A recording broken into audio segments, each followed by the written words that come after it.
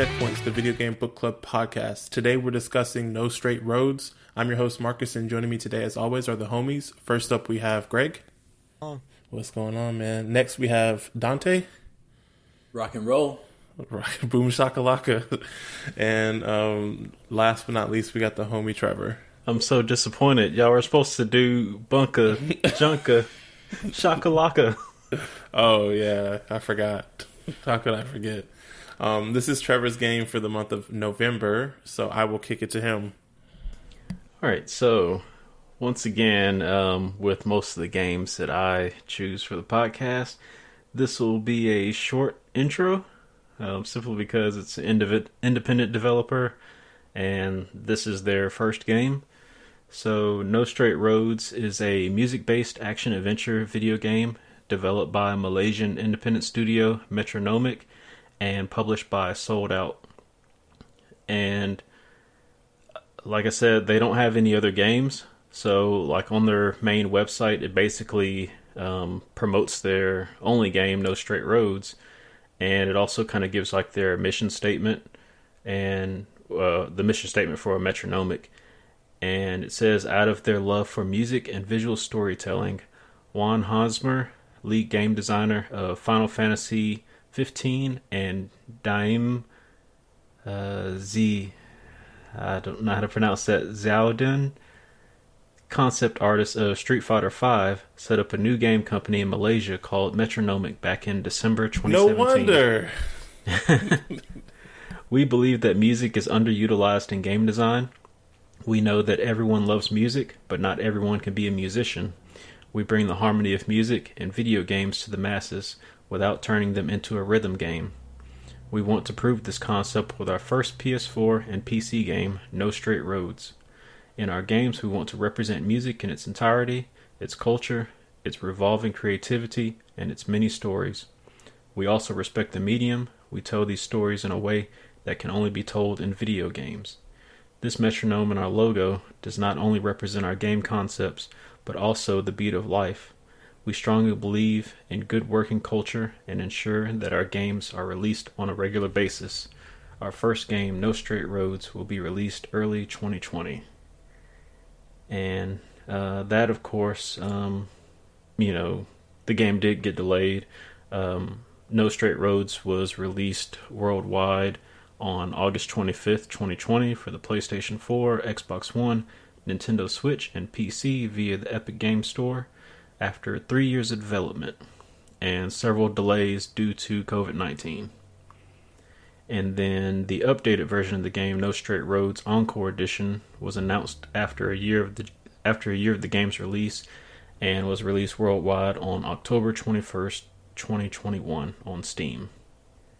And that is pretty much it for the developer. You about to say something? I did have a question. I was curious, what is new in the Encore Edition? I did not find that. I know there was one thing that's only available on Switch. Of course, the Encore Edition is on PC.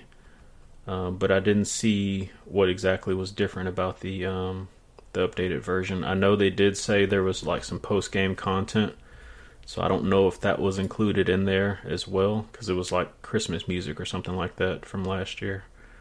So yeah, I'll have to look into that to see if it was worth it, because I know you did say you wish you would have gotten it on PC rather than Switch. Yeah, I was a little salty that essentially Steam just had its holiday sale just to kind of date exactly when we're recording this. And I expected this game to be on sale, but I guess since the Encore Edition just got released on Steam, it wasn't discounted at all, so I ended up going with the Switch version. So I pulled up an IGN article, and it looks like it will come with a new animated opening as well as a couple other added content. And then it also says it's adding or bringing in added fan content, mainly in the form of in-game posters, guitar case, and a new addition to the user interface. So basically, it looks like it'll allow people to put in their own fan art into the game. And I don't know if it's like fan art to music or fan art to this specific game, but that looks like the main inclusion. But there's no like gameplay change or anything, right? Oh, I mean, they said the new intro, but I don't think gameplay wise, no, it doesn't look like it. I'm not seeing anything that stands out. And in regard to the publisher, there honestly haven't been any games that I recognize. Let me see. Oh, this list keeps going. See, they published Overcooked 2, Jurassic World Evolution. Who is this, you said? Sold Out Software. Oh, the other games that they... Okay, gotcha. Yeah, that they've published. Gotcha. I pulled up another thing. It says, okay, so includes the Encore Edition, as the Steam release is being called, will include exclusive new content, including more tunes by new and returning artists, a new opening cinematic, quality of life improvements and bug fixes, as well as new fan-sourced art from 500 No Straight Roads fans. You'll be able to find each of these 500 pieces scattered throughout Vinyl City, and you'll be able to display each of them on Encore Edition's revamped UI. So they added collectibles. Let's see, they published Worms Battlegrounds.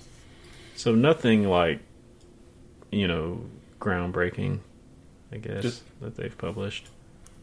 What's up? Nothing. I was going to say something, but it didn't need to be said. Well, they did publish this game, which is groundbreaking, so we're going to get into that today. I think that's it as far as the intro. I picked this game. I think it was around the time we played what's the name of the game? Hyrule. Cadence of Hyrule? Cadence of Hyrule, yeah. And I was looking for like other rhythm-based games, I guess, because we've never really played any other ones for the podcast. And then you realize it was a swing and a miss. What, Cadence of Hyrule? No, it was a decent game. Rhythm-based. It's music-based. But yeah, that was one of the reasons why this game was added to my long list of games to play for the podcast. You said you picked it up on Switch, right? Yes. I ended up getting it on Switch because it was on sale like mid-November. I think that was when they started the sale. I think there was just a price drop. Game. Gotcha. I picked it up on Switch for full price. And what about you guys? It was on sale on PlayStation Store. So I should have thought of that, but I played on Switch as well. And just having so many regrets about his purchasing decisions. Well, we'll get into it. Man, I could have saved some money on this amazing game. But moving on. So, to start talking about this game, I think the outline that I have right now is to kind of go into the story, like how it starts, and then just to lay down like the foundation for the gameplay, I think we'll discuss one of the districts. This game is broken up into sections, like clearly broken up into sections, so it's very distinct. So I think we'll do that in order to flesh out some of the details. That way we're not rehashing them as we go through other sections. And if there's anything we miss at the end of the first section, then y'all can just chime in and bring it up. Or if y'all want to talk about one aspect that we bring up a little bit more, we can do that. So, to start off this story, actually, first, has anybody ever heard of this game? Does anybody have any experience with this game? I hadn't, and I was very, very excited about it when I watched stuff. We had already voted on it and everything. I just had looked at the stills like I normally do, and I was like, this looks interesting. And when I watched the trailer before I started the game up, I was like, this looks really, really fun. So I was like very much looking forward to this game. What about you, Dante? Specifically, Have you had any experience with this game before playing it for the podcast? no, definitely not. Okay. I figured with Marcus and Greg playing Street Fighter I 5. mean, if you played this game, then I feel like you either finished it or you didn't, because it's not very long. I mean, I think if you start this game, you most likely finished it. But yeah, I know Marcus, you mentioned familiarity with the concept artist for Street Fighter 5 who worked on this game. Oh, I was just saying, no wonder I didn't like it. Oh, you didn't like Street Fighter 5? No. Oh. That's why I tried to keep it to myself. Well, Dante, do you follow the game designer of Final Fantasy 15? Juan No, Hosmer? not like, I'm assuming it's not the main head dude from Final Fantasy 15. I can't remember his name. That I would say he was successful, but then he started his own studio. But I don't think this is him. I could be wrong about that. It says he was the lead game designer. What was his name one more time? Juan Hosmer? That's definitely not the dude I'm thinking of. But anyway, I definitely am not familiar with this guy. Okay. So, let's start off by introducing the main protagonist of No Straight Roads. You play as an indie rock duo by the name of Bunk Bed Junction. And they consist of Mayday, also known as May, and Zook.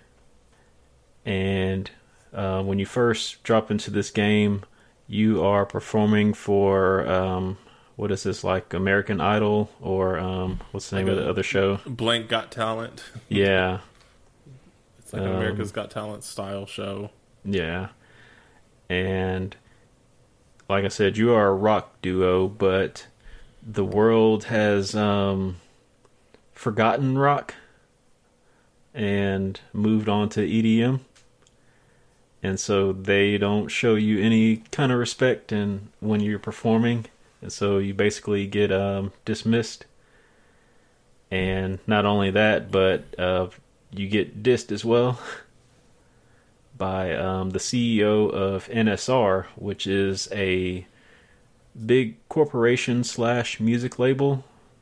It seems like they pretty much run not necessarily the world, but definitely this city, which is supposed to be like the music capital of the world. Like really big corporation type stuff.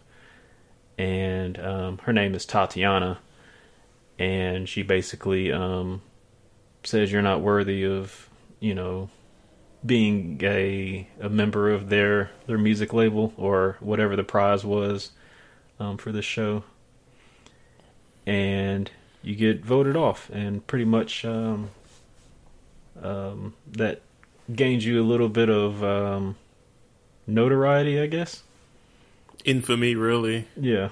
So just to like maybe more hammer home like what's going on here.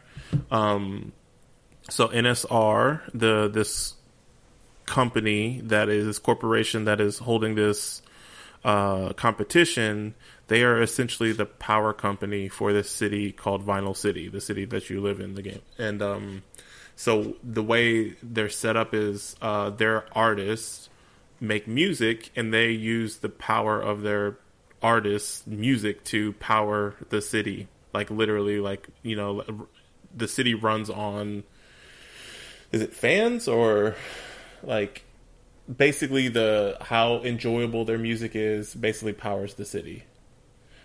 So they basically are saying that EDM is the most popular music. It has the largest reach / fan base. Therefore, they're powering their city utilizing EDM artists, which is why you're kind of dejected or rejected by all the judges, and Mayday is extremely annoyed because when you look in the background, I think she said that their the amount of power that they generated in their performance was on par with everybody else. So, but they were like basically laughed off the stage, and she was basically like, everybody's essentially brainwashed or working against rock. And rock used to be this really big, mighty pillar of music that everybody liked, and now it's EDM, and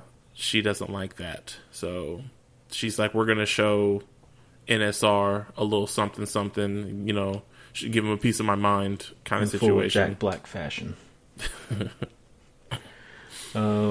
But yeah, and the city that we're talking about, the name of it is called Vinyl City, which is interesting because that's a callback to a piece of technology from a previous era in music. Even though it's supposed to be more progressive, I guess, in terms of contemporary music. But so after this, that's when we get into it. I can't remember if you go directly to the hub world first or your sewer headquarters. Do y'all remember? I feel like you go to after that you go back to the hub. But. Okay, so in the hub world, you meet a guy named Cliff.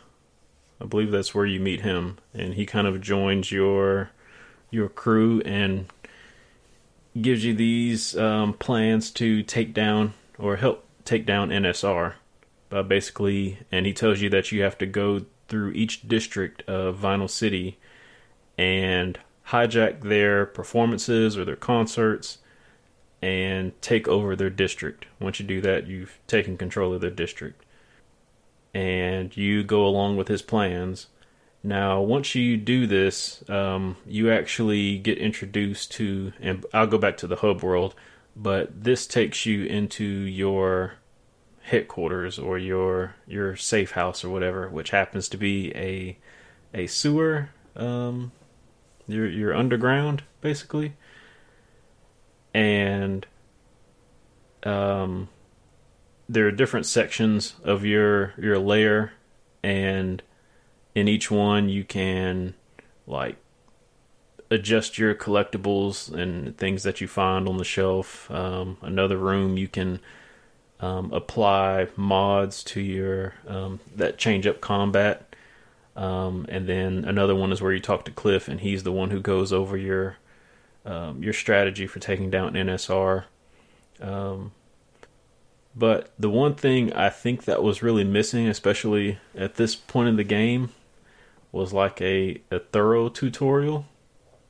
Throughout the gameplay, they kind of walk you through certain things, but as you're here, they don't necessarily hold your hand to show you exactly what to do. So I didn't come back and explore this place until after the second or third boss, I think. Or the second or third district that you visit. I thought that every time you beat a boss, you were sent here. You right, it does, but I wasn't using it the way I should have. I wasn't exploring every single area like the one I was telling you about where you can mod out your weapons and apply stickers to give them updates. Gotcha. Or at least I wasn't updating them every time I came here. I was just kind of going to Cliff, getting the updates, and then going out to the next district. Gotcha. Was it because you were bored, or you were ready to get into the action, or what was it about? I think so. Just because that first level, you go into the first district, seemed really short to me. Because I won't say this game is like a boss rush, but it's a boss rush. Yeah. I mean, you're primarily just, making your way to the boss, to take them out. So I was just kind of trying to get back to the action. But But yeah, so let's talk about the hub world first before we go any further. Then I'll go back to once we get to the quasis, whatever those things are. Then I'll go back to the sewer where you can actually spend that currency. But the hub world is the first place that you go, and this is kind of like a not necessarily open world, but it's like a small city type area. And you're able to navigate around. You can run around, interact with NPCs, and you pick up a type of... There are these little collectibles scattered throughout the city called quasas, or mini quasas. And those are actually what you use as in-game currency. And then, like Marcus was saying earlier, you use those in order to... I guess, power the city. And once you do that, you get fans. And fans is what you need in order to upgrade. So what do y'all think about that aspect of the game as far as, like, everything revolves around gaining fans in order to get upgrades? Did y'all go out it? I wanted to like it. It just didn't, like... It didn't do anything for me. Did you like go out of your way to find all these collectibles to pick them up? Yeah, like so, like how I am when I'm in a open world game or a game that has collectibles. Like that's like what I like to spend my time doing that. I don't know why, but really, it didn't seem like it did anything besides upgrading like. Unlocking new fans, I guess you could say. Like you turn on the light, or you power up a vending machine, or you power up something. It was no, I don't know. There was like no point to me to the open world. There wasn't really a ton of things to do, and it just felt empty and repetitive. So like I wanted it to be fun, and it was interesting to see the characters that you could interact with and like see their little. Portrait that was drawn and like how they were looked, but like it was kind of like meh, there was not really anything to do in the open world section, and I was just kind of like, why is this here? I like honestly, like I went back and listened to our episode of No More Heroes, and the way you guys felt about the open world in that game is how I feel about the open world in this game. It's like not needed at all. It's almost like they did it because one, they knew the game was going to be too short if they didn't give you other stuff to do other than just fight the bosses, and it was like a way to try and like add a little bit of personality to the game.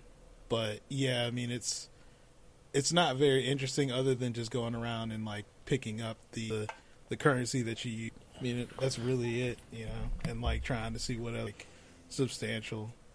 And honestly, I thought there would be like some kind of in-game benefit to, collecting all of these and trying to power up as much as you can.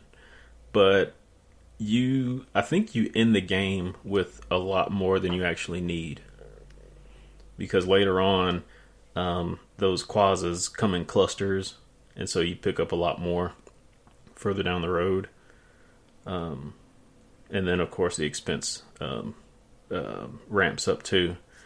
But you're also able to find stickers, and those are what I was telling you about that you need to mod your weapons. And when you start off, you're able to add 2 stickers, and these stickers will do things like increase your power by 2 or 3%, increase your health by 2 or 3%. Like they're really small numbers. That was kind of my problem with that. I guess I don't want to like move very like small benefits to where I think the permanent upgrades had significance, but the stickers in specific, where they were just like burnable too, because I think if you used them, they were gone, according to the tutorial I read. How did you use them then? Because mine were always equipped. I didn't use them. Take them on and off?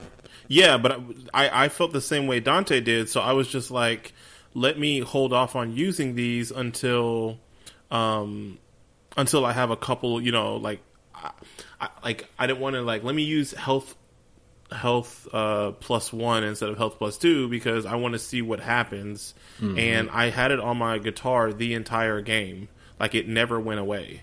Yeah. So I read the same thing that Dante read too, where it said like it's gonna go away after you use it, but it never went away. So I'm like, was I not using it or what? I think if you take it off and then replace it with another sticker, you lose it. But I also noticed when I did that, they show back up in the world. You can pick them up again. I was able to pick up one that I had earlier earned, so which was really confusing because No Straight Roads fandom, believe it or not, they actually have one. So stickers are temporary and last up to 3 boss fights. So essentially you can use them for 3 full levels, which is like half the game practically. I guess I wasn't using them then because like I had the ones I had equipped the entire, as soon as I got them, I equipped them and nothing happened. That might be right then because I like I said, I didn't start playing around with all that stuff until maybe like the second or third boss. So by the time I switched out all my stickers to the ones at higher levels, I probably would have lost the previous ones anyways after the next fight. Gotcha. So I guess that's why I never noticed them disappearing. Gotcha. Well, anyways, those upgrades, like I said, are kind of inconsequential because of how, small the gains are from using them. But those are all of the pickups. That's pretty much it as far as like the open world kind of stuff, or not even open world, but just hub world type stuff. So from there, you are able to progress to the first district, and every district that you go to, like when you get to the edge of the district, it basically just kind of drops off.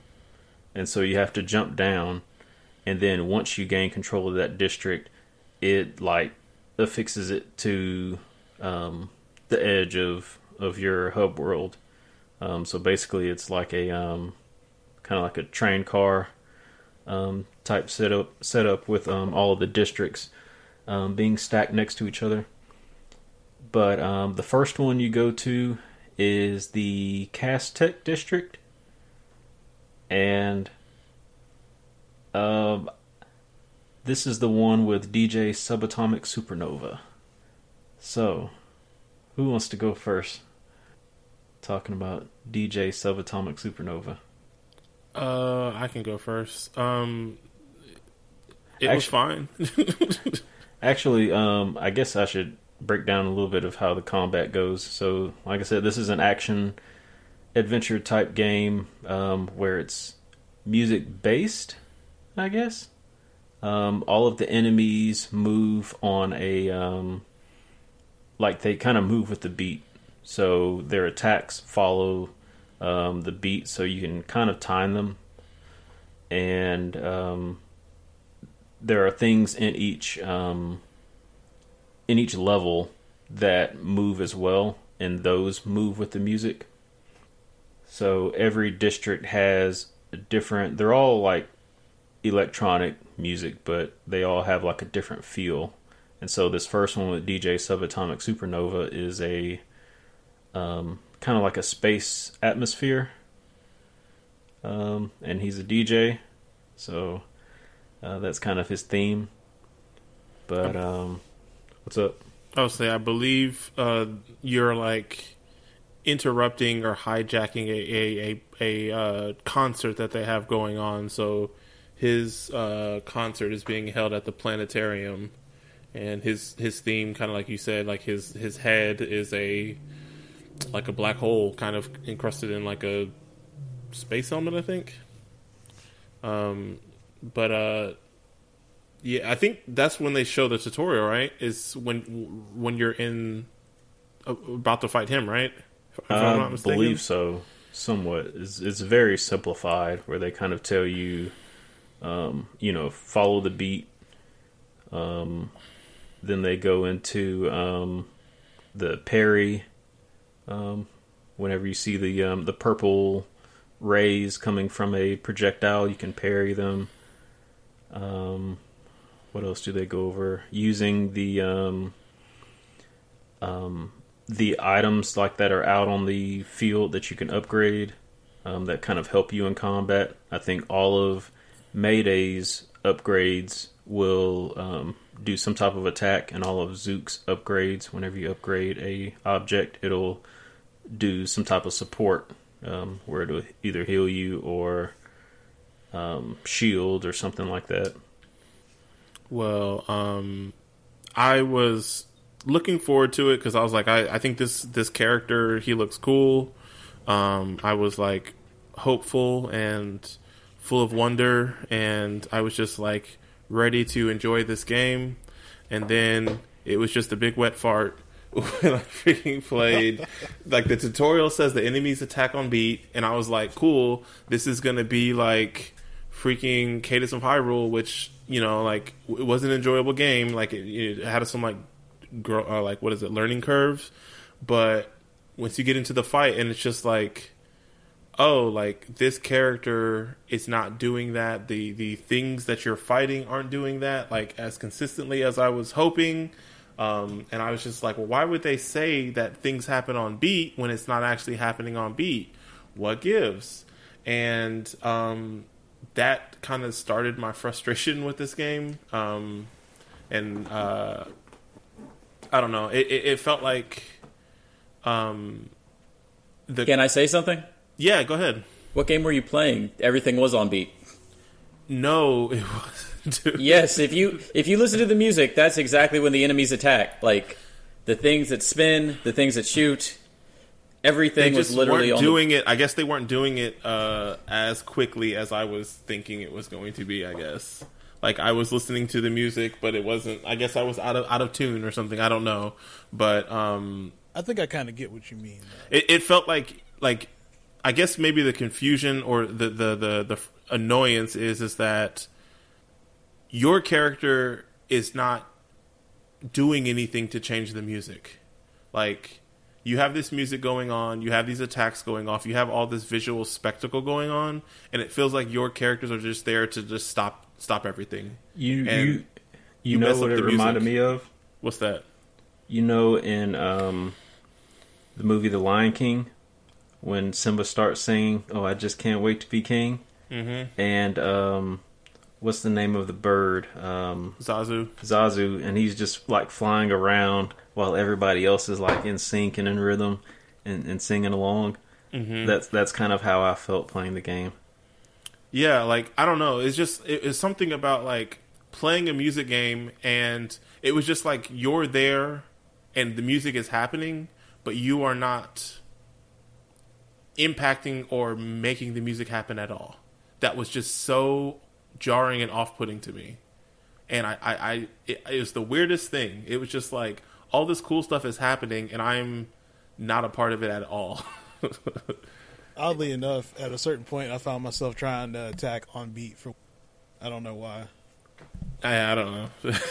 There were times where I wasn't even paying attention to the music. It was like, which is crazy because it's a music game. I mean, you don't have to because the game's easy. Like, if the game was harder, then you would have had to pay attention to it. Like, the game gives you other cues, like when an enemy's going to attack. So you don't necessarily have to like follow the beat. It just alerts you to say, hey, this enemy's about to attack. And so, you know, on the next beat, it's most likely going to attack. But by the time it gets there, you have enough time to move out of the way or dodge. So it's really, it was disappointing because I think Dante is 100% right. If the combat was more difficult or the game was harder, then the other things that they clearly spent a lot of time on, the visuals and the music, like, it would have mattered. But it is so, like, I'm playing a music game and the music doesn't matter. Like, what am I doing here? I think like, it's also... It was a serviceable game even without that specific gimmick. I mean, I'm not saying it had to operate like Cadence, but what I'm saying is, like, the music itself was enjoyable. The music or the visuals I thought looked really well or looked really good, but like I felt like it didn't, like, it was just eye candy. That's all this game was, just eye candy. Each boss fight is definitely just a big set piece. And I mean, the boss fight, they had good gimmicks to the boss fights, I thought. Nah. Yeah, like, no, we're not going to just slander this game for no reason. No, like, all you do is hit the same button over and over again, or you run up to no. Okay, there was a lot of different attacks. We can break down each there's boss actually fight. There's actually a lot of depth to these boss fights as compared to your standard. So, DJ Subatomic Supernova, what about this boss fight? I guess, Dante, what do you think was, I guess, one of the nuances of this? It's very hard for me to go like boss to boss on this game. Okay. So this one I think you're on like a large record or something, and that the planets are orbiting his stage. Right. You have to attack the planets to drop the ammo for you to shoot at him. So you get ammo and you can shoot, projectiles. One of the things I didn't like was that there was no targeting system with combat. So like it was just basically like whatever direction you're facing, that's the direction you're attacking. The projectile was auto, like lock on, so you didn't even have to worry about aiming or anything like that. So that made that aspect trivial. And once you took his health down, he, I think, inverted the planets, and then he could attack overhead from him, and he like choreographed his attack pattern, so you had to dodge him or whatever. And then at some point there was like some of those things that you play your instrument in front of to activate or whatever. And like I think this boss fight was interesting, but like I feel like every single boss followed the same exact template. So by the end, it was just kind of like, okay, run up, attack, dodge, attack, which, whatever. But that's not even what you did on this guy. You have to hit the planets. You're not actually hitting him directly. Yeah. You're not hitting him directly. You're hitting a planet to collect projectiles to auto aim and hit the boss. And you're dodging his projectiles that he's throwing at you, and you're running up to, which is another thing I didn't really care for. But this one also, when you're on a record and you have a 360, I guess, view around the boss, so essentially you can do a full circle around the level. Yeah. Mm-hmm. So I get what you're saying, but I think you're kind of selling it short, because every boss is like attack and block at some point. Like if you really just break it down, definitely. I do think this was one of the ones that I have less of an issue with, because I thought that it was visually interesting, and I liked the music and I liked the concept of the fight. But to me, after a while, it just got like grating, and that's later on once you're like a couple of bosses in. Okay. And that's primarily why I wanted to go through each district one at a time, because I think once we talk about some of the different nuances of each boss, it kind of echoes across the rest of the districts. So that way we won't have to rehash anything. So we have anything else for DJ Subatomic Supernova? I wanted to like point out, I guess, with it, and it may just only be me, but like initially I felt like the game was a little bit like too much going on as far as the boss fight. Like it was kind of hard for me to keep up with everything that was going on for that first. Like I guess maybe like after I died the first time, I started putting it together. But like initially, I was like, okay, I'm trying to keep up with where the attacks are coming from, where the attack. I guess the track that it was like me trying to attack. Then also, yeah. There was no like ramp up, so it was like I believe this was like there was no having to fight some fodder enemies before you got to the boss. The game kind of started. You were in the open world, and then once you went to this fight, you immediately fought the boss. So it was kind of like super jarring. You didn't know what the game expected from you, what the expectations were, and then once you got it, then it was like easy, but it was a little bit like, whoa, what the heck? I think this was a tutorial boss, though. I think.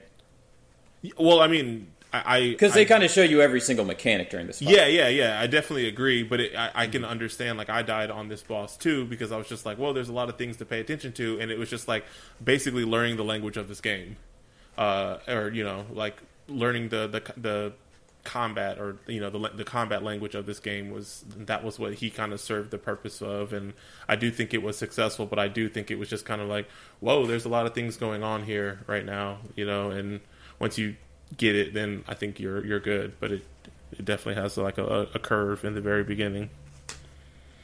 So yeah, I somewhat agree with that. I do think it does ramp up a little bit in difficulty, like as you as the boss goes through different phases. But it's not like enough to the point where, okay, like, say for instance, if this were like a music track, okay, I'm playing the drum beat right now. Next is going to add in the piano. All right, now it's adding in guitar, and so on and so forth like that. It doesn't do that to the, to what you would expect. It just kind of says, hey, here's all the music instruments, and it's going to start off slow and then speed up really fast. Is that kind of the same experience? Yeah, I would say so. So once you defeat DJ Subatomic Supernova, you take control of his district. And like I said, you go back and you add his vinyl record to a player at the end or at the edge of your hub world, and it connects your district to his. And you're able to go to the sewer layer again, and that's where you can apply upgrades. And by now you should have enough fans to go into, what was it called, the underground, the place where you actually, I think so. I didn't I think I was like you, and I missed it the very first. I didn't visit until the second boss. After the second boss. Yeah. So at this point, you can go into the underground, and that kind of keeps tally of all the fans that you've gotten, which after you defeat DJ Subatomic Supernova and every boss after that, you gain more fans. And this kind of makes the collecting those quasas and repairing the city, or bringing power to the city, kind of useless, because you get a lot of fans doing this. And I believe you continue to get fans every time you complete it, because you can go back and try to get a better score on each boss. So did any of y'all replay multiple bosses, like just to get a better score? Really much interest in okay. that, to be honest. Yeah, it doesn't really wall you off if you get a bad score. At least I don't know if it does. It doesn't, because it seemed like C was as low as it went. But it still lets you continue with the game. Did anybody get anything lower than a C? No. Did anybody get a C? I feel like that's the lowest it goes, right? I didn't actually look it up. But I got a C just because, I restarted a level. Or I didn't restart a level. I think I died, and it asks you if you want to restart or continue. And I just hit continue, and it automatically gives you a C. I think it says the highest you can get is a C at that point. Gotcha. Yeah, I doubt there's anything higher than a C. Or lower than a C, sorry. But yeah, you go back to the sewer, and the underground is where you're able to apply your useful upgrades, and that's where you can make it so that your characters have a double jump, and you can add more combos to Zuko's moveset. What else can you apply? Like, they still didn't really have a lot of impact on the gameplay itself, but they had some of them had their uses. See, how am I going to be the defender due to this game? Like, those changed up the game pretty significantly. Like, you get one with Mayday where it's like, hey, like, if you do a finisher, then you get the shooty shots and, like, upping. Yeah, and I used all those. I only say that because you can complete the game without using any of those. But that's every game. Like, except for the ones where you have, like, something that's blocking your progression, like you can finish Dark Souls without leveling up, or Sekiro, since that's a game we've played. Yeah, I mean, I had no problem like progressing in this game like before I started playing around with those, because there, and one thing that we missed in like the hub world is you can also play your instrument to activate objects in the environment, just like you would in combat, and these give you more stickers and collectibles throughout the city. And there are some that have levels on them. There are also doors that you can activate, and they'll have like a level on them. In order to get to the higher levels, you have to upgrade through the underground with more fans. That's the only way you can activate those higher level objects. But I thought there was going to be some type of benefit to doing those, so I made sure to upgrade that part of it, because I thought that was more essential than some of the combat stuff at first. Little did you know, once you got through those level 2 doors, there's nothing there. Yeah, there's pretty much nothing to find. So I wish I would have used some of those fans or upgrade points to upgrade other stuff.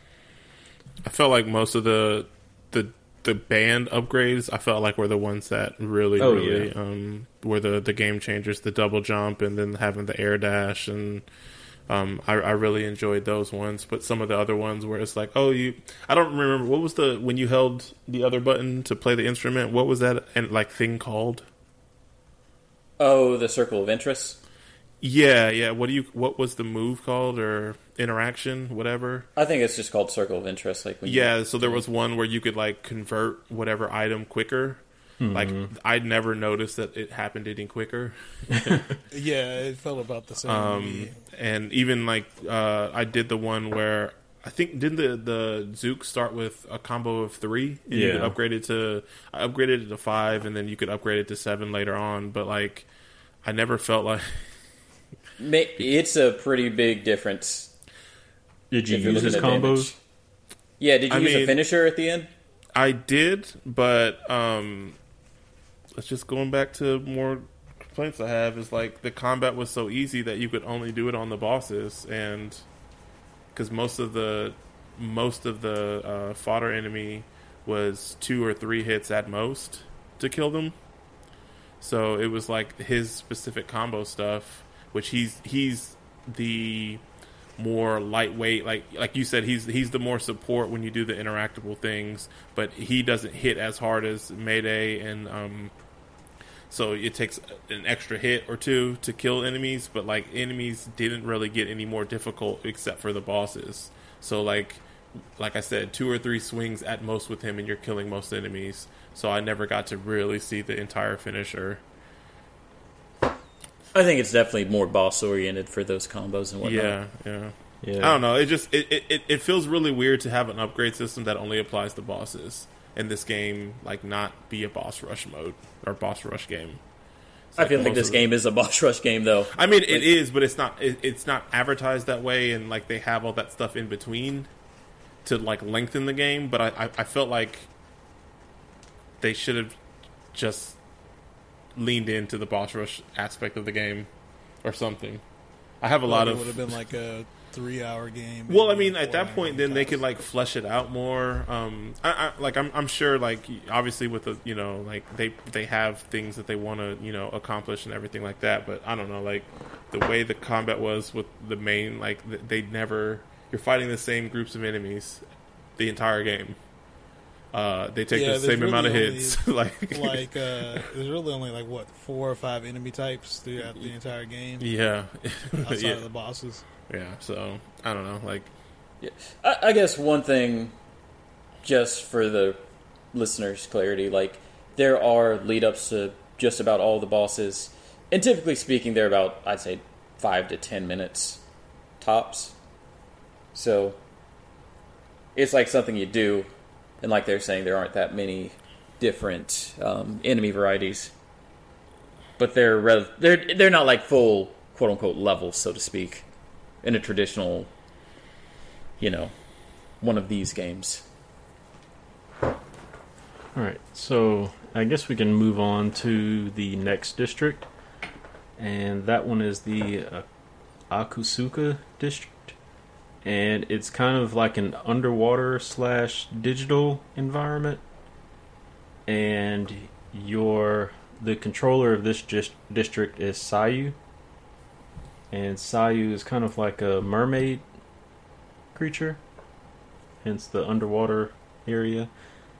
And Sayu is also controlled by what's the term? Did we go into how this game pretty much designed all the bosses? What do you and mean? how they took tropes of every single like music genre and kind of like embodied them. So this is like the, I guess, VTuber or like Hatsune Miku of the game, so to speak. I'm not familiar with that last How- term you used, but What? Hatsune Miku? You've never heard of Hatsune Miku? I feel like that's pretty popular. That's a really, especially for a Pokemon fan, not to. I feel like there's a Venn diagram I that mean, is it literally just- just two overlapping circles. It just looks like a Japanese anime girl. Yeah, she's very popular. She did like virtual concerts I've never everywhere. heard of her. Oh my! I mean, I'm not into waifus like that, so I don't really follow like all the. You don't have to be into a waifu to know who Hatsune Miku is. I think she was on CNN at one point. Yeah. I digress. Forget I said anything. Never heard of her. I mean, I've probably seen her, but I probably just assumed it was some type of generic anime girl from some show. I've probably seen people cosplay as her, but just never knew exactly who she was or who she was supposed to be. Marcus, you've heard of her, right? I've heard of her, but I'm kind of like you already know. I don't really have like a when I hear anime or Japanese things, I'm just like it's not my ministry. I'm not about to Google that. But yeah, I've heard of it, and I knew it was anime girl something, but I had no idea what she looked like. But I mean, yeah, like this is just anime girl. Basically, it's a character that is a huge digital artist, and I think they say the way to take it down is to take down the creators, and there's 4 of them, and they, one's the choreographer, one's the artist, one's the voice, one's the I don't remember the other one, and it's kind of interesting because it kind of plays on the Voltron / Power Rangers kind of trope of like, these 4 people combined create this, mighty creature or whatever. Yeah. Throw in a little bit of that Sentai 7, just with 4 people instead of 7. Yeah, exactly. And this is honestly, because of that, this is the most interesting. I don't know if you necessarily fight the boss itself or you're more so concerned about the environment, but this was probably the most intricate level to me, just because each of those, the artist, the programmer, and all 4 of those, with them being introduced, they each have different attacks that happen, and so once you disable whatever their what do you call it? You basically, like, while you're playing through the level, and you go through it just like you do the previous district, but you run into like their shields or something, and you Like have a firewall kind of. Yeah, exactly. That's what I was trying to think of. It's like a firewall. Once you take it down, you disable them, and it stops their attacks. So, like, there are, for example, like moving walls in each area. And so once you disable, let's say, I can't remember exactly which one it was, but once you disable, like, the artist, those walls start moving a lot slower, so you can move around them a lot easier, and you don't take damage from them. Once you disable the programmer during a level, it stops like a little mouse cursor that's moving around the screen and clicking on you to attack you. it stops those attacks from happening. So every time you disable one of them, it makes the level a little bit easier, and it does that up until you get to the final phase of the boss. The thing that we haven't mentioned is that like there's basically three segments of the game. There's the hub world / like open world aspect where you're third person and the entire game's third person, but you can control the camera. There is the hacking part, I guess you could say, where you're leading up to the boss. I don't believe the first boss had it. DJ Subatomic, what's his name? DJ Subatomic Supernova. I don't think he had like a lead up section. This was the first time they introduced that, and so like you're having to travel to get to the boss, and so you're still in that kind of open world view, but now you can't change the camera. Like you can't control the camera. It's like locked, and didn't like that because of reasons. And then they have the boss section, which is also a locked camera, fixed position camera. And so one of the things leading up to this boss that I didn't really care for was that you couldn't see enemies around you sometimes if you like walk past them, or like not walk past them, but the camera was always with you center, and if you walked beyond where enemies were, sometimes it was hard to see where they're at or just see what was going on. Not that like I was in a threat of dying to these enemies or whatever, but it got a little bit annoying, especially on this level when there's like obstacles and things you have to avoid as well. So sometimes like getting that thing off the screen and accidentally running into it when you're heading back was an annoyance.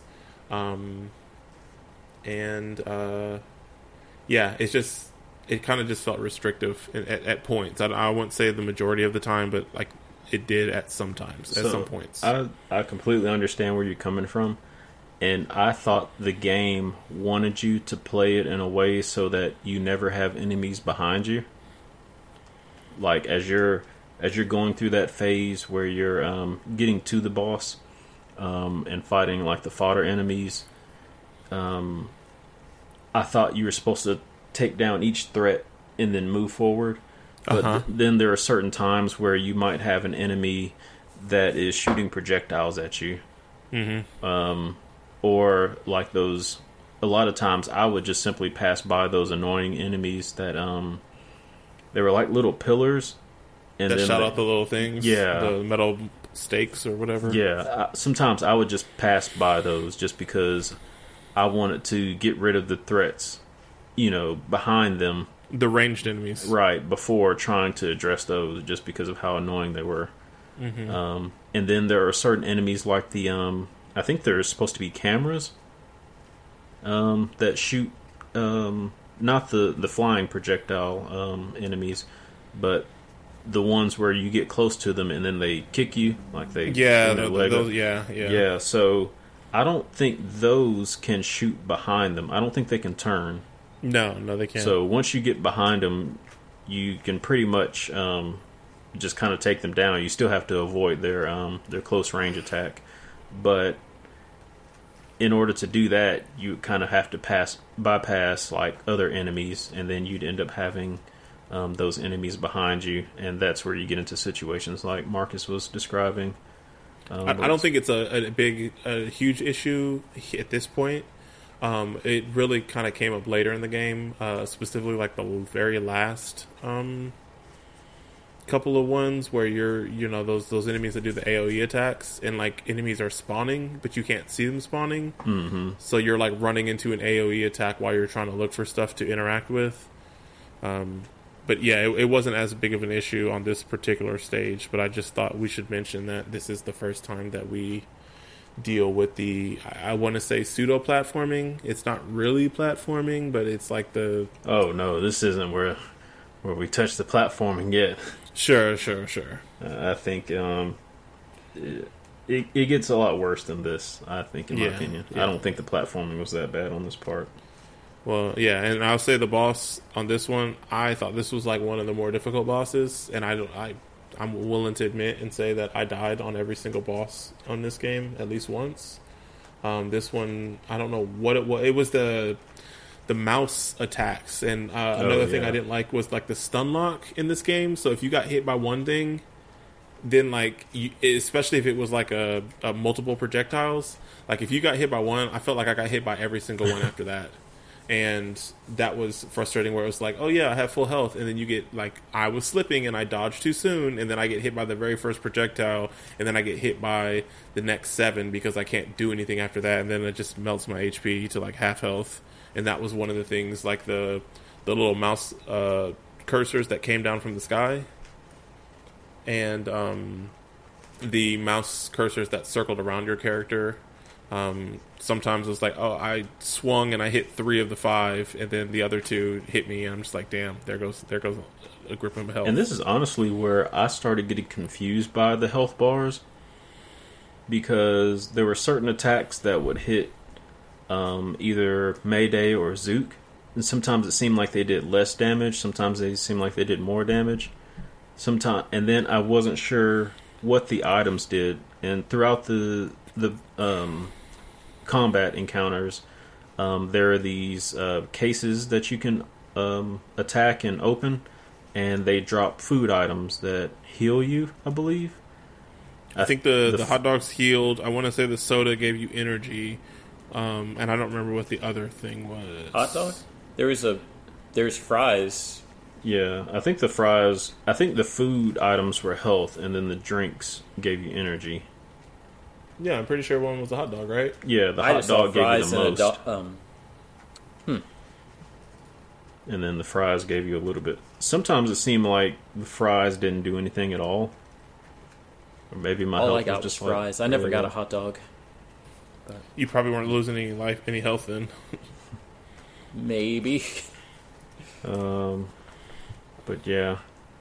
And boss-wise, like I said, this was like to me, this was one of the more difficult bosses, and I don't know, yeah, there was, I was with you when you said there's a lot going on, like even more so on this one than DJ Subatomic Supernova's level.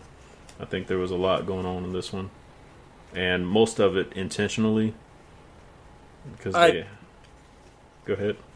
I was going to say, I think this is where the music comes in and helps you out, because I never really felt, not until the very end, felt overwhelmed by anything, because everything's to the beat of the music, so all of those like attacks, like the mouse pointer, the AoE that circles around you and then closes in, the guys that jump and stomp down, that's all to a different beat of the music. So, I don't know. It was all dodgeable. I think there are certain attacks that, or there are certain situations where it's better to be playing as Mayday or Zook than the other. Definitely. Because when you do have like those pins that surround you, or those, whatever they are, the quill tips, I don't know, the cursors that surround you, it's a lot easier to get out of that with Mayday because her attack has more range. Well, you can just roll though. Oh, really? Yeah. Oh, I was attacking all of them. I think my thing was with Zook. I think he had like a AoE, like a ground pound kind of thing, where if you jumped and then attacked, he hit the ground and then it did like a splash around him. So I think I did that to get rid of those cursors when he was surrounded. I would just like swing 3 times. That air attack. I couldn't tell if hers was that way. All right. So anyways, yeah, this boss was lame. So next boss. I like the visuals on this one. I like the visuals. I like the music. I didn't like I didn't like fighting this boss. I was about to say, that probably sums up my general. Yeah. The next boss or the next district that you go to is kind of like a concert hall, and that's where you meet Yinu. And Yinu's supposed to be like this pianist prodigy, and it's like a little girl.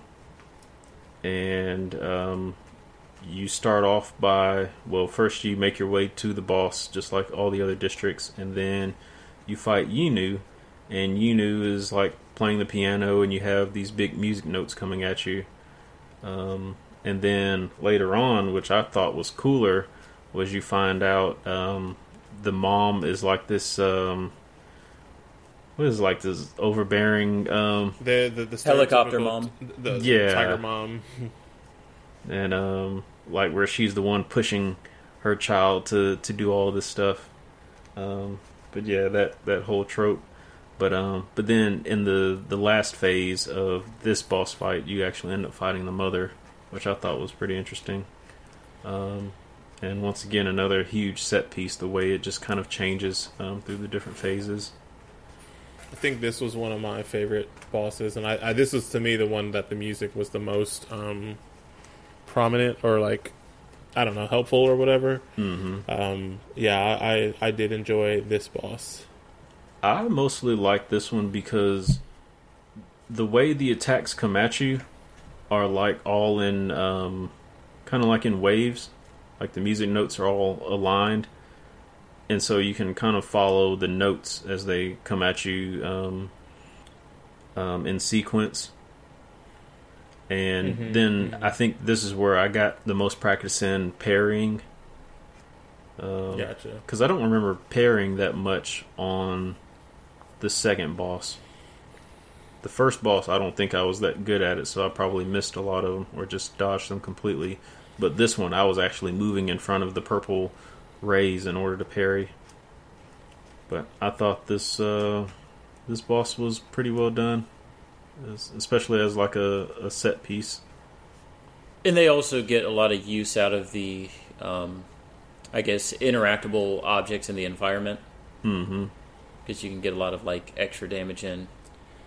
I feel like those. this one, I like this boss because it felt like those interactables aren't every boss, but I felt like this was the one that they gave you time and space to actually use it in a way that was like strategic, versus like I felt like in other bosses it was just like, oh, I gotta quickly activate this thing before I go through a wave of attacks again, which technically that's every single boss, but I felt like you had time to like strategically use the ones in this one, where I felt like the other ones it was just like, I need to have this thing up because it's going to be an ally in the fight, if that makes any sense. No, it probably doesn't. No, I definitely understand what you mean. Alright, so anything out of the ordinary for this boss? I was going to say you skipped over an Yeah, epic. you No, skipped over- I didn't. I've got it on the list. I want to talk about that one last. Oh, okay. Why? just because. Okay. All right. The next boss, or the next district, is the Metro Division District. And Can I say too, one of the things I like, y'all are gonna know how much what I dislike about this game.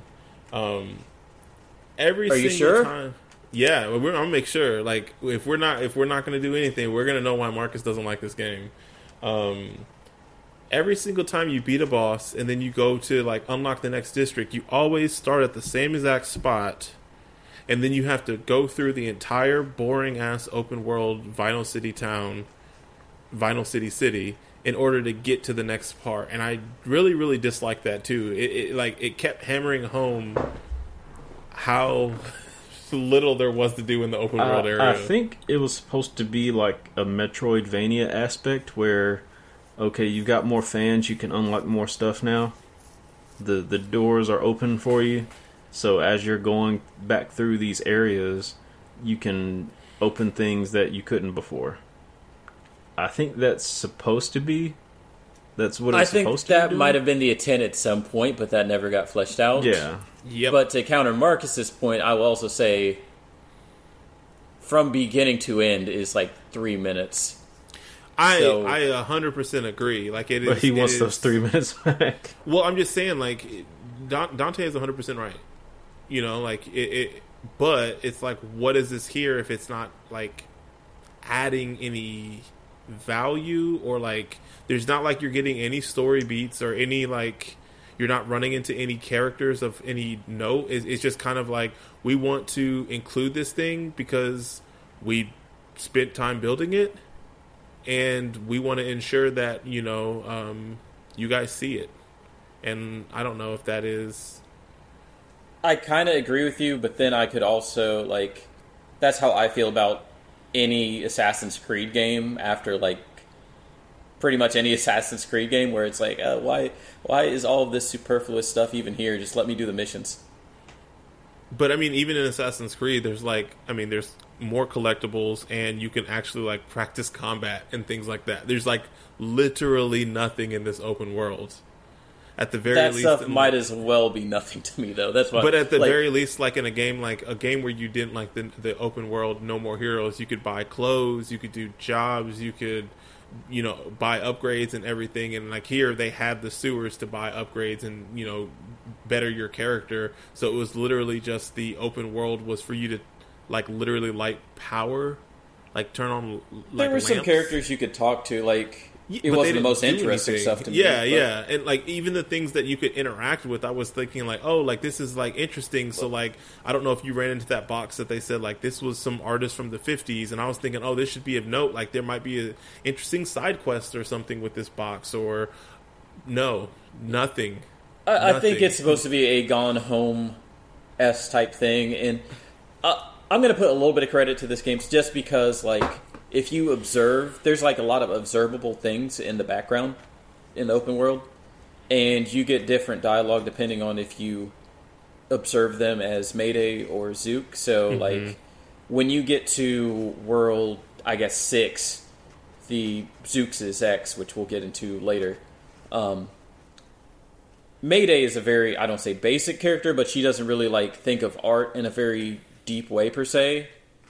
So when you all look at all of the stuff there, she's like, "Oh, this doesn't make any sense to me." And then you switch over to Zook, and then you look at the stuff, and he's like, "Oh, this means this in her inner mind, and this is what she was feeling when she was going through it." So I think there is some depth there, and I kind of did appreciate it, at least a little bit. I'll be honest. When I was looking at those observable items, I thought you'd be able to take them back to the sewer and like put them on the shelf with the rest of your collectibles. And when I found out that wasn't the case, I stopped interacting with them as much. Unless it was something like I had absolutely no idea what it was, I wouldn't interact with it at all or observe it. I would just kind of pass it by, just because I knew there wasn't anything else like that happened once you interacted with it. That makes me sad. I interacted with everything, but I was just like, it's just going to give me a text block and that's it. And it's just kind of like, I wish there was, like you said, like a collectible, or like this was going to spark some dialogue with somebody or something, but with some of the characters. But no, it was just kind of like observations your characters are making. It's like when you're playing Mass Effect and you are in, the Citadel, and you're just like interacting with things, and it's just like, oh yeah, you're just going to make a comment about this thing to your party members. That was the equivalent. People like that in Mass Effect. I like Mass Effect. I don't like that in Mass Effect. I thought it was going to unlock some trophy at some point, but it was like, yeah. Anyway, I'll die on that hill. You can go ahead. Sorry. So, moving into the Metro Division District, I honestly hated this lead up to the boss. This is the one where you fight Tintin. The platforming in this part was not great. This is the cars. I like the platforming in the premise of the platforming. Some of the jumping mechanics here are a little sus. It's because the camera's fixed and you can't change the angle, so you don't know if you're lined up to something or not. Love walking off edges of stuff because I didn't know that it just dropped. I really wonder why they didn't hack in those, because you could do it in the open world, but you just areas. I feel like it would break. Like it probably had to do with how the game was built, yeah, maybe. Or how the environment was built on these particular sections. I didn't have much of a problem with the camera. It was more of just some of the floatiness, I guess, of the platforming. I was trying to utilize the air dash on some of them, and there were times where if you don't land on that platform before it starts moving, you're gonna fall. Peace. It's like Wile E. Coyote. Yep. Yeah. But that leads up to Tintin, and I guess this is kind of like the boy band music genre. It's actually kind of dope because, like, what they say is like it's the manager. He's this creator. I think his name was like Neon J or something, and they basically they're literally robots. This boy band, and he owns or runs this robot factory. So basically, the thought is that it's very like commentary on like how boy bands are, where it's just like they're manufactured sounds and everything like that. So you defeat one of the 5 and they immediately get replaced, so you're having to like attack the thing that is replacing the robots as you're killing them. And so I thought it was pretty cool. I didn't know if that was intentional or if it was just like bad AI, because I did start seeing like some of the seams in this game start to show, and that's mostly like this far in like the same enemy always gave you a parryable attack, and so I kept destroying like the same one, and I was like, okay, when is a different one going to give me an attack that I can parry? And it never happened. That's a design thing, so you know which one to. Well,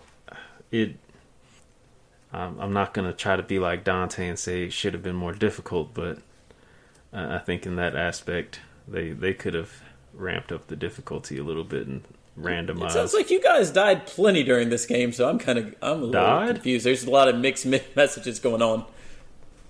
I wouldn't say I necessarily died. Like a lot. I know someone died every fight, so I did. I probably died.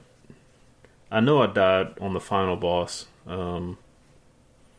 Like there were instances where I did die on the boss, but if it was like, well, not the boss, but the like the lead up to the boss.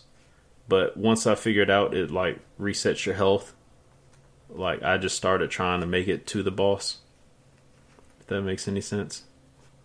It does. I wasn't really worried about how much health I lost because I knew it would just kind of reset my health. But yeah, I wish this boss battle would have been a little bit more difficult. Sometimes the attacks were weird with this boss. Like so I know we kind of got into it earlier about like there not being much variety of the bosses, but like each boss at least had, I'd like to say 7 to 8 different unique attacks. Oh yeah. So it's not like every boss was cut from the same cloth. All the fights to me felt relatively unique. The enemies were repetitive, but the bosses weren't. Yeah. Right, I think that was where we had the issue. It was just the boss fights themselves are like unique and varied. I guess maybe how you beat every boss. I mean, like what you're doing essentially is the same, but like the boss fights themselves are like pretty. Yeah, you're doing whatever you need to do to get the projectiles, the ammo to shoot at. Sometimes you need the projectiles, sometimes you don't, because sometimes it's just I got a melee on this guy for a long time. I think it was mostly me, and I don't disagree with what you're saying, but I don't know, like. I don't really need to argue. I don't really care. But yeah, that was 1010. The boy band, who Mayday is a huge fan of, by the way. She became a fan. That's pretty much that's the most exposition you get with Mayday throughout this game, I think. Well, I mean, she's like leading the charge as far as like being the one that's the most vocal about. Yeah, well, I mean, just as far as like backstory, sure, not necessarily backstory, but kind of like making it feel more lived in. Yeah, but we'll get to Zook later. But or we'll get to Zook now, actually. So the next district is the Dream Fever district. That was a good segue. But this is the one, like Dante alluded to earlier, is where the boss happens to be an ex-bandmate of Zook's. And this district is made to be like a art gallery. And it's actually really cool. This artist is also the right hand to Tatiana, so it's like the next in line. It's her NSR's largest or biggest artist. But yeah, I don't know if she was necessarily Zook's ex girlfriend. I guess it could be implied, but I think it's implied. Like they make it sound like a love interest. Like they were definitely bandmates, and maybe they had like a fling, but it wasn't like they were Facebook official or anything like that. But they definitely confirmed that they used to be in a band together, and this is like an interesting boss level because you don't get to fight side by side on this one with Mayday and Zook. So the boss switches back and forth between different rooms, and it also changes up the music every time the boss switches, or every time you switch between Mayday and Zook to fight whatever room the boss is in. So what'd y'all think about that concept? I feel like it was kind of a nice twist, kind of what you had been. Yeah, I liked how they changed it up. This was one of those boss fights that gave me a little bit of trouble. I think I died at least once on it. Kind of micromanaging a little bit because, like, you'd have to be on one side, do a couple of actions, then the character you were fighting would essentially switch to the other character, and you'd have to hit the bumper to switch over. So it was interesting. Yeah, this was one of the ones I was referring to with, like, I felt like Zook's side was a lot easier for me.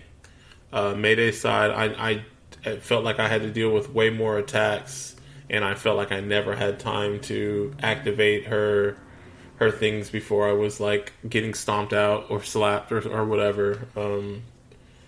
But I do like the concept of, like, separating the two and having them fight on their own. Is this the one where you said you died during a cutscene? Yep. Okay. Yeah, I think I remember seeing that part, and I was like, "Oh, yeah, that must have been what got Marcus." Yeah, I think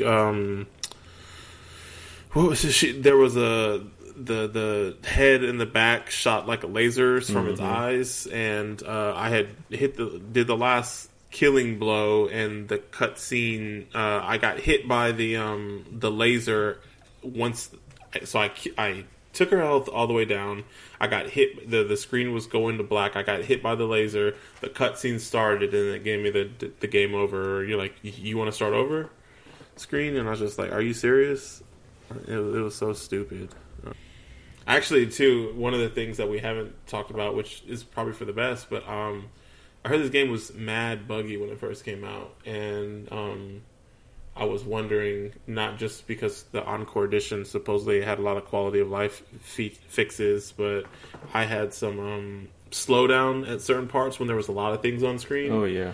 And I was wondering if anybody else ran into anything, at least, like, up to where we're at now, talking about the game, if anybody had any other technical difficulties. I didn't run into that until the final boss. Yeah. Yeah, I had something happen. I wonder if we all had the same thing happen there. I didn't have anything on the final boss, but I did get a soft lock in the open world area. Like, when you're jumping down to the first area, I talked to the guy, and then I wanted to check something out in town, so I backed up, and he gave me the prompt to go talk back to him, but I couldn't actually move my character.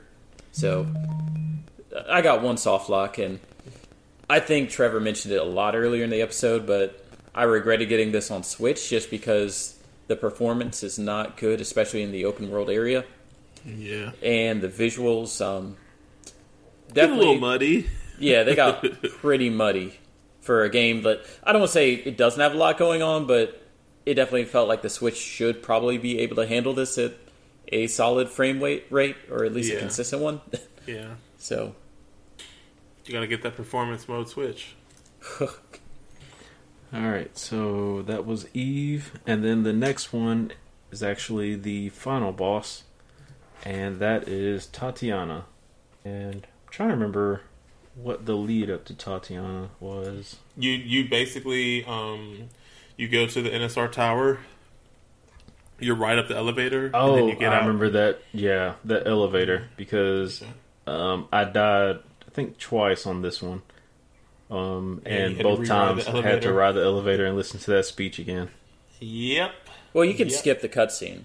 No, it's not a Not that cutscene. one, not for the elevator.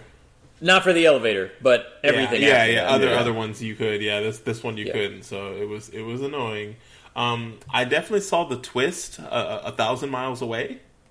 I don't know if you guys did. I thought because Cliff was like a huge fan, he was gonna have something to do with. And before we get into it, just heads up, this is a spoiler for the ending, for the twist. So if you want to skip this part of the podcast, but I thought Cliff was gonna have something to do with Cool Fyra. I mean, he was a big fan. Yeah, and that's why I thought he had something to do with like why the band no longer existed. Gotcha. I was thinking that he was like also like a member, like kind of like the whole Zook and Eve Right. thing was. I was thinking like he was like a former member of Cool Fyra, and because it seemed like he was being pretty cagey. Like he was like, yeah, like I knew of her and things like that, and so I was thinking like he was in the band with her. But I definitely saw that, like, oh, this character is definitely the character that Mayday has been fangirling over the entire game. But anyways, after you get off the elevator, you basically fight Tatiana on the face of a clock. And this battle seemed like it went on too long. I actually felt like the game broke it. It may have broken one. The dialogue sequence where you fight her went all out of sync, and you fight, and then the portrait. Oh god, her name Eve? Eve, not Eve. Tatiana? Mayday? Mayday. There we go. Yeah, the portrait of her just got stuck on the screen in the middle of the fight. So I'm just so I'm just fighting, and it's like stuck on the screen, and then I got to a certain point where I kept getting to like the next phase of the fight, and it just wouldn't. I had the not the portrait, but I had the audio out of sync as well on the cutscene, and I was like, "What the like?" It threw me off for sure. Yeah, the part that I was referring to, as far as it taking too long, it seemed like it kept resetting, like the fights. Because there was one section of it where you keep doing the same thing over and over, and she says the same dialogue every time it restarts. So they do recycle some of the dialogue, but I think every phase was more or less unique. Well, I had to look it up to see if I was doing something wrong in order to trigger the next phase. Because after, like, that first phase, you have to hit the dial that's going counterclockwise. And then that's when she jumps down. And then you can fight her You up fight her close. regularly. You fight her with one clock hand. She eventually, I think you have to do that twice. You fight her with two clock hands. Then she turns on fire. Well, I kept Then- having to repeat the sequence where she has one clock hand. Like, it kept on just starting over and over again. Every time I hit the dial that goes around the clock, I swear it did it like 6 or 7 times. I wonder if you have to get it a certain distance. Maybe. Because I made sure to like try to get it to do a full circle every time. That seemed to progress things pretty fast. Maybe that's what it was then. Because, it didn't give me any hints as to what I was supposed to do next, so I just kept doing the same thing over and over. But yeah, that was... So I had read something, and I just was like reading other things. I read something about this earlier, and I was rereading just now to confirm. But apparently, somebody said, "Is there a glitch at the final boss where it loops one of the phases?" And it's somebody responds, "Oh no, that's normal. Time is supposed to loop. They just didn't implement it well." And basically, it says, "Yeah, it's normal. You got to hit the crown enough times to fight Tatiana. If you see a white flash when you failed and need to try again, when you drain Tatiana's health for that phase." So, like, it was more unlikely that it was looping that section because you weren't doing enough damage to her crown or whatever. Hitting the dial thing. Yeah. Okay.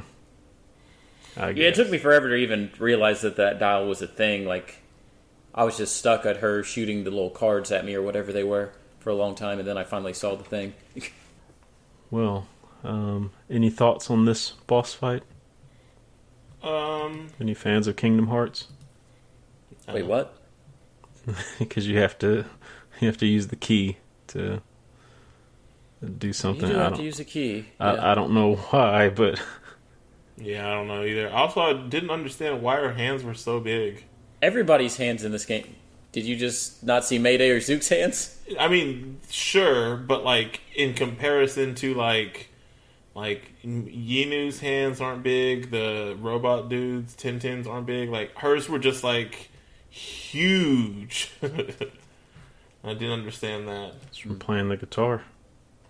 I guess All those calluses. the fight was fine. I don't know, like I like it. I had two boss fights that like stood out to me, and this was not one of them. So This was the one where this one messed me up for a little bit, and I kind of have to. It's not hit stun that was the issue, but this had the exact same issue that Raji had, or at least I'm going to call it an issue, where there is no invincibility after getting hit. Mm-hmm. So sometimes when she did those big fireballs and you were just close to her, if you got hit by one of them, you could potentially get your entire health bar nuked. And I just happened to have that happen like 5 times. And I think she does like the most damage of any of the bosses. Oh, yeah. So far. Oh, by far. If it wasn't for the little like damage stacking thing, I'd have been fine with it. But that did frustrate me a little bit. But yeah, you defeat Tatiana, and then the big reveal, and that's when Cliff turns out to be the antagonist. And he's what is it? He sent a satellite hurling down to destroy. yeah, he sends an NSR. He like hacks an NSR satellite and has it hurling down to destroy the tower and kill everybody in the tower. Now so it's a race against time. Yeah, Tatiana's like, I will clear out this building to make sure they're safe. You're gonna have to give back power to all the artists that you've defeated, and because only with everybody back in their rightful place can we harness enough power to stop this thing from happening. And so then you have to go back and revisit, see everybody, help them out, do this stupid. And you battle fake enemies that you battled throughout the game, which was weird. Why are they like made out of cardboard? This was the one that I was telling you where it was like because they were constantly respawning enemies where like the fixed camera was like a problem because you're getting those enemies that are doing the AoE attacks and you're just looking for the little orbs to activate and I kept running into AoEs. And I'm sure this is where the upgrade to make it faster when you activate objects in the environment. I'm sure this is where that would have came in handy. Yeah, if for it sure. made any difference at all. I mean, I had that for Zook, and I don't really feel like it did too much. Like it wasn't like that meaningfully faster. Like 3% isn't that much faster. Mm-hmm. So I mean, like 3% of like 6 seconds. Yeah, you're not really cutting off too much time. And so yeah, you do that. You what do? You just like restore the districts back to their previous owners? Yeah, previous owners. Then the whole time Cliff is talking to you on the phone and acting weird. Yeah. Can I say too, every time Cliff popped up in the bottom right with the phone on a boss fight, I never could pay attention to what he was saying. I was like, why are they doing this? Why don't they put subtitles at the bottom of the screen instead of having him in the bottom right corner? Because I'm paying attention to like not getting my ass beat by this boss. Every single time. Were you playing in handheld mode? Yeah. Maybe that's why I didn't have an issue with it, to be honest. Gotcha. I mean, same here. I was playing on Switch Lite, so the text was already super tiny. Uh-huh. So yeah, I mostly ignored it. I was like, I hope he's not giving me any tips on how to beat this boss because I cannot see it and dodge these attacks right now. And then it didn't stay up long enough. Like you could. Yeah, just... exactly. But yeah, you defeat the 5 or reinstate the 5 previous people that you defeated, and then you rock Devilhorn or like flick the satellite away with this huge rock hand made out of the energy of all you guys. Yeah, something like that. It's very epic, supposedly. Jack Black would approve. Yeah. But yeah, that is it. And we have another boss. Did anybody have anything else for the final boss?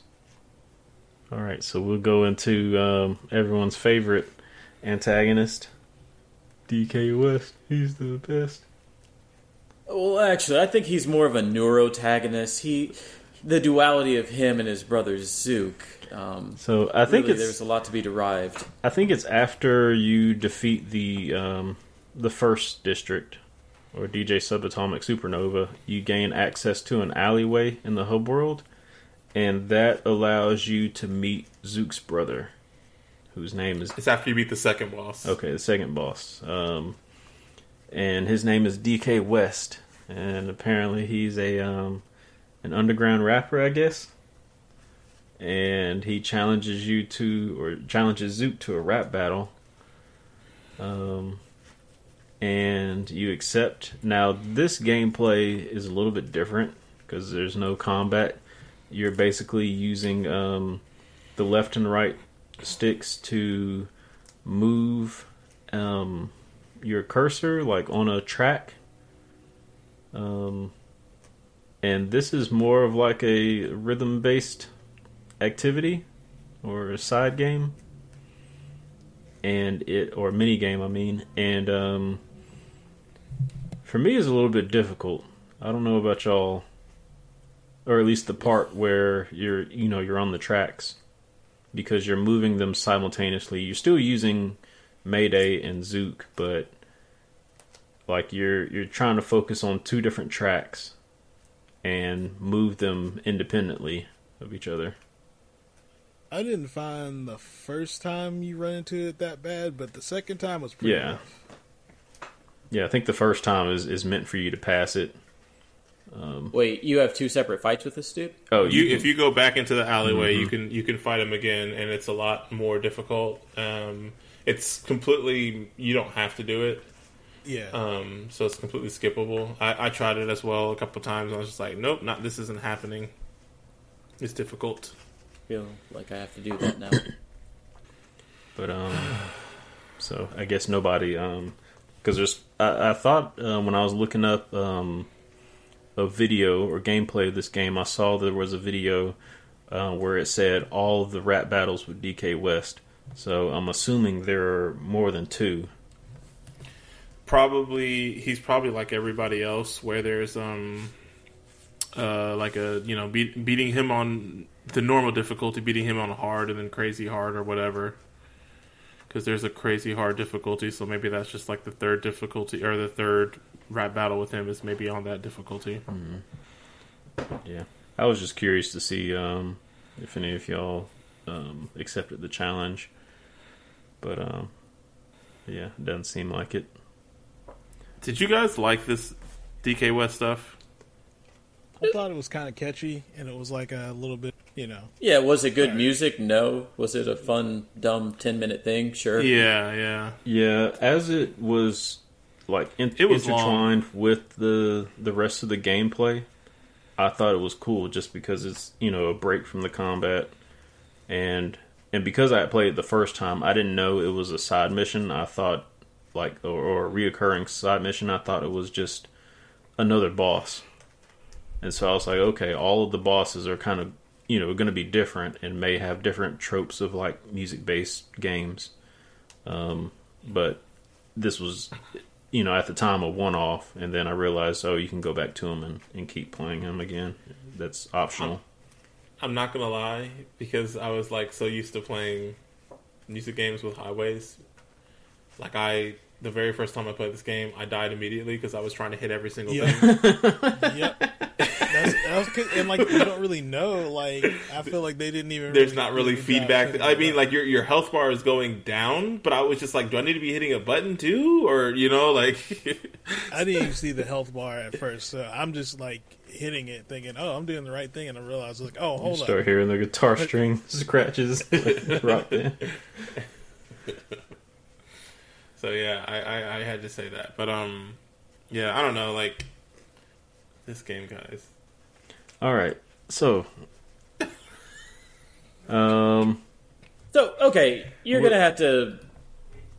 I need you to actually, like, list out what... Okay. So, I think the voice acting in this game was very flat for some people. Zook voice acting was very flat. Mayday, I think... so, this game was made in Malaysia, which is fine. And I looked it up, and the voice actor for Mayday was a Malaysian. I want to say she was Malaysian. But like her accent hopped from being like American to British to Jamaican at times. It was very weird.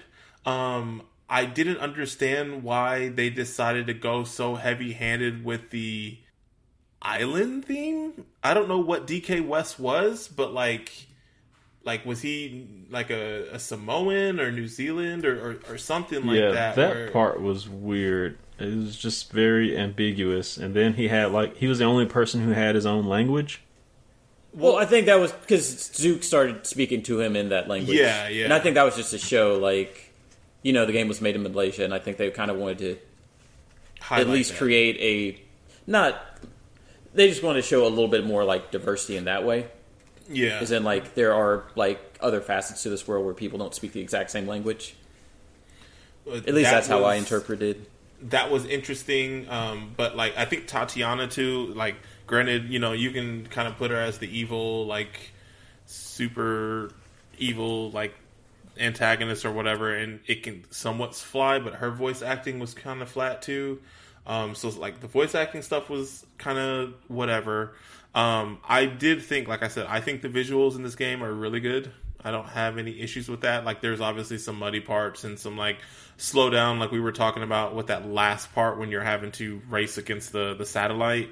I had a lot of slowdown there. I didn't really care for the fixed camera.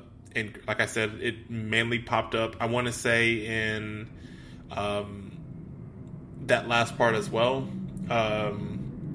Like, combat to me, trash. Just trash. Like, I don't understand why they introduced like an energy mechanic for these super attacks when they were you would only use them on bosses. Like that, I feel like everything's kind of tied around the bosses. So like, that's my main gripe is that they added all this fluff to this game that was not fun, that was not necessary, and I felt like if like I said, I got it. Okay. Those levels, I wouldn't even call them fluff because a lot of games do a lot worse than like these 10-minute little like linear platforming. They're platforming heavy, so it's kind of like the run and gun sequences of Cuphead, which granted, a lot of people don't like those, but they don't really take away from the game. Like, I didn't feel like the lead up to the boss really took away from the rest of the experience. Because they didn't really go on for that long. Like, it's okay not liking them, but I don't feel like it ruined anything by making you do like 5 or 10 minutes of platforming before each one. I don't disagree with that. I just don't know why it's there at all. Like, I don't know. Like, the underwater stuff was fine, but it didn't really add to the experience. The one thing I'll say about the car one is that it was a lot different, and that was cool. But again, it didn't really add to the experience. I like upgrade systems in games, but I didn't feel like I said, the individual characters ones really did anything game changing to me.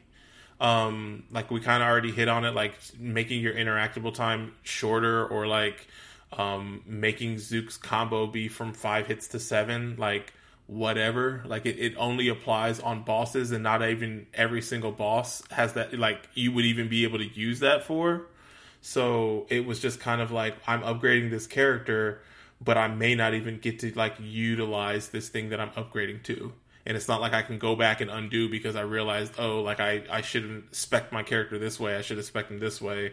I don't think the game does a good enough. Like a normal complaint that I have, I don't think the game does a good enough job of explaining itself. So like you get those mods and like the big power up things. I never understood how to do Zook's healing one. It was never clear on what you do for that. Same thing with some of the other characters, or excuse me, like some of Mayday's, where it looked like you had to wiggle the stick up and down, but like there was no feedback on if I did a good job, if I could have done better. Like there wasn't enough feedback in this game on like how I was doing. Like a lot of the combat like animations felt pretty stiff, and like you were saying, even like in the platforming, it felt very floaty. It just like this game, just to me, it did not feel like it was polished. So I guess the thing that I'm having the biggest issue with is the way you're speaking about it makes it sound like, and this is the only reason I'm doing this is because they are cut from the same cloth, essentially. You're making it sound worse than Raji, and I do not believe that's the case at all. I like Raji better than this game. You are insane. I like Raji better than this game because I think the combat was way more fleshed out. There was way more diversity in the enemy type. No. Okay, really I thought you were going to say there was more diversity in the combat. And I was like, no. No. In the enemy types. In enemy type, I'll allow that. I think the boss fights in this game are better. I think the visuals in this game, like, I think this is a visually, like, just staring at stills of this game looks good, but, like, I think Raji, like, the background and the environments and, like, the variety looks a lot better. Or not a lot better, but also looks good. So I think, like, the screenshot, like, if you just looked at a still of this game, I think this game looks better, but that is not saying that Raji looks bad. I think both games have, like, their own little quirkiness with the voice acting. Obviously, one of the things too with the story in thising is super heavy-handed, and it's like has all these allegories to democracy and authoritarianism, and it gets really deep, and it seems very, very like heavy-handed, and there's long monologues and cutscenes on like, is Interstar doing things with the best interest in mind for the city? Or are they protecting the order? Or like, and it feels like the devs wanted to make a statement about corporations or like one-party systems, and it doesn't quite pull it off for me. And like, I found myself wanting to skip basically every single cutscene because I was like, I don't care about this story at all. It leans into that at the beginning of the game, but then it just turns into let's save rock and roll. A revenge, like it goes kind of both ways. Like there is a little bit of that stuff in there near the end as well. Like when you're talking to Tatiana near the end, and she's like, "How are you actually going to do anything after you guys take control? Have you really like thought about what you're going to do after you finish me or whatever?" And like every single cutscene, like once you defeat a boss, when you see Tatiana or hear the newscast of whatever them talking about it sprinkles that stuff in. Like it's very like in your face about it, and like I'm not going to say I like the writing of this game or anything. That too. The humor in this game is it's Double Fine humor. Yeah. Well, you know what? Yes, but I feel like Double Fine humor. Like I feel like there's better writing. Like the whole like. Go ahead. I get where you're coming from, but if I compare this to Psychonauts, and I know this is blasphemous because people freaking love Psychonauts, but I think really you're comparing to Psychonauts because of the character models. Not even the character models; it's the dialogue. It's like how the Boom Shock, that is very Psychonauts-esque, just not even funny. It's like red light, green light. That is something that would happen in Psychonauts. And the thing is that Psychonauts is a game about kids at summer camp, and these are grown ass people talking this way, and that's why it's shitty. I don't think it's. I I think it's This is pretty Tiny much Tina the same as an target adult. audience Mayday as far is as Tiny like Tina age as an groups. adult. Like- This is more in line with Borderlands. No, it's not writing. Borderlands. It's Borderlands writing than Double Fine. Sans Nah, Psychonauts. nah. The whole like sequence where she was trying to give the dude the fist bump and how awkward that was. There is Borderlands is about like humor. poop humor and like this stuff. It goes into memes a little bit. It's more of meme lingo than actual like meme referential type stuff. Hatsune Miku. That's not a meme. That's actually a thing. I know you it's didn't an even- actual thing. They're referencing real life stuff in the game too. And they're actually doing actual like decent parodies of that stuff. Like it's actually somewhat intelligent how they did that 1010, how they even did the child prodigy, and actually like there's actually somewhat of like backstory and depth between each one where they actually don't just do the surface level. Hey, here's this thing. It's like, oh well, here's this helicopter parent. Oh, she actually hates the helicopter parent. There's actually a resolution at the end of the fight, and they pretty much do that with all the boss fights. So I can't sit here and act like they did nothing. I didn't say they did nothing. I just said I didn't like the writing because I didn't think the humor in this game was at like for the amount of attention they tried to draw to it. I don't think there was any payoff. Or I will say, how about this? It didn't land with me. Is that That's better? fine. That's fine. Sorry for raising my voice. Me too. All right. It's just like I guess for me, it's I just don't want this game to die under Raji. I cannot stand for that. oh well, I think Raji is a also flawed game, but I legitimately like Raji more than this game.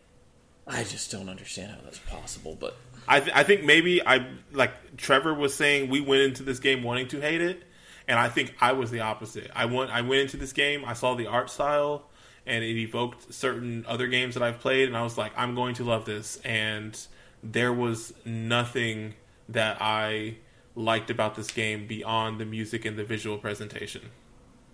I didn't like the combat.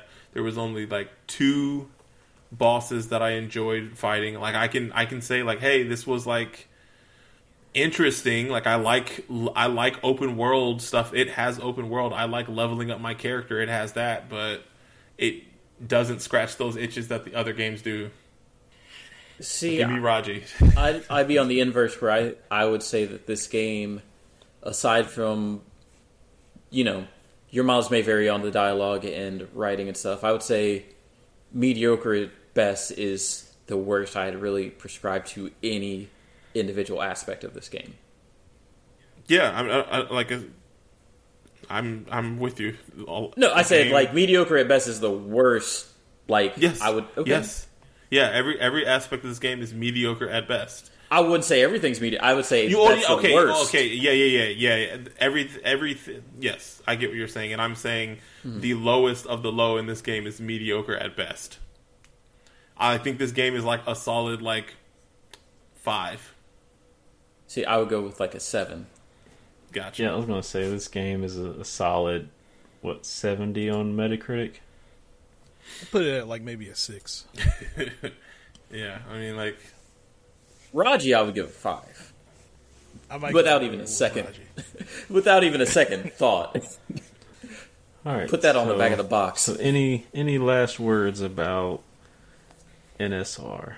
No Straight Roads. And I do have one question for y'all. okay. So, what is, and you can say either your favorite level or your favorite track from this game, because it might go hand in hand. I think the main like overworld theme was Yep. kind of like my favorite joint. Do do do do. I feel you. Like that was probably the one that's going to stick in my head the most. I would say that, and I don't know if it was his theme or whatever, but when Cliff shows up at the end, whatever music was playing with him was pretty good. Yeah, I think I remember that one. Kind of. I guess the sewer music, I guess where you went back to your headquarters, I thought that was pretty good too. I think overall probably. What about you, I Marcus? like the track when the vocals came in with Suya.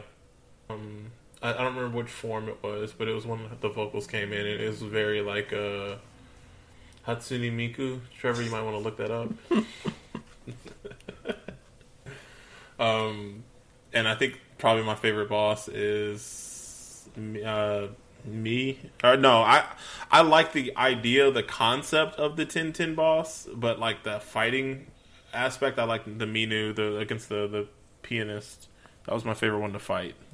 I think my favorite level and music were Inu.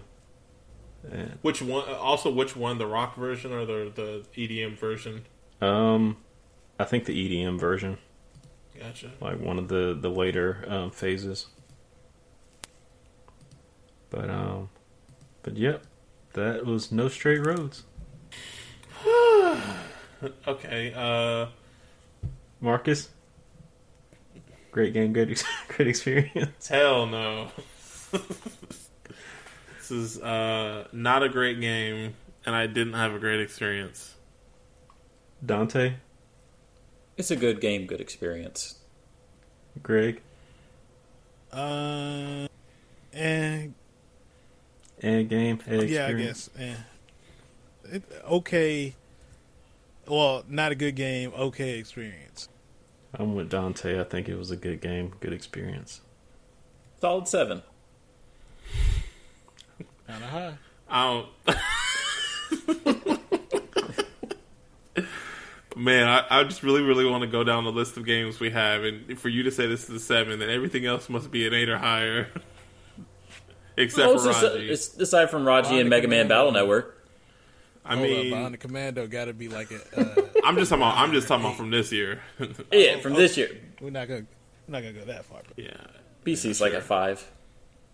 So wait, so quick question then. So Dante says he likes this game more than Raji. I said I like Raji more. Where are you two at? Don't make me Greg, choose. Trevor? This is better than. Don't make me choose. Choose. Remember, you did this to yourself. This wasn't my question. Hey, I don't know. I think they do two different things. They definitely do two different things. Like, one I think more Raji historical. accomplishes that better than No Straight Roads. The real question is, I guess, if you didn't want to answer which game is better, if both developers were like, we're going to put out a sequel, which one would you be more hype about? As a game, probably No Straight Roads. That's As fair. an experience,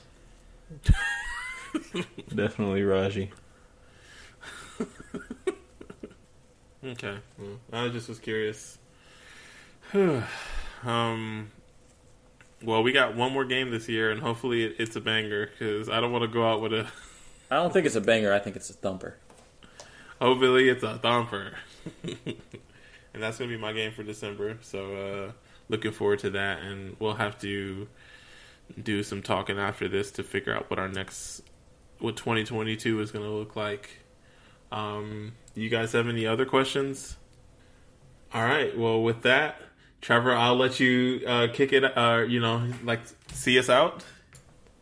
Bunka, Junka, Shakalaka, bam. I forgot to... Where can people find you? Where can people find you, Trevor? Oh, my bad. Is that what? You can find me on the internet at Lyric Unsung. Stream anything? I finished Inscription. I didn't stream the ending of it just because I spoiled it for myself, and I didn't want to spoil it for anybody else. But what I thought was the ending of the game wasn't the real ending. There's more. Oh, snaps. So definitely, keep playing. I may stream. Well, I don't know if it's worth streaming, but I might play some more Unpacking. I started that today, and I like it. I've been the first. I'm in 2010, so I played through a decent bit of it, I think. Where can people find you at, Greg? You can find me on Twitter at Boombox Hero. And you stream anything? Not lately. Kind of holidays, mess week, and Oh yeah, good luck, man. CPT midway kind of But I'll be back to streaming after that though. Is it in Chicago? Huh? Is it in Chicago? CEO? CPT. Oh no, it's a CPT Midwest. It's like an online thing. Oh, okay. That's how you qualify for Capcom. Well, good luck. And where can people find you at, Dante? People can find me at twitch.tv/awakencloud. I am currently streaming some Celeste. I will eventually get back to Phoenix Wright Ace Attorney. And I feel like there's one more game. Well, I finished Tomb Resident Raider. Evil 6? No, you're not going to see any of that. I've gotten pretty far. I'm almost done with my... Not almost done, but I'm like halfway through Chris's campaign, and I finished Leon, so I think I'm going to finish that game at some point. You playing it solo? Yeah. If you ever want co-op, man, you know what I'm saying? Just... All right.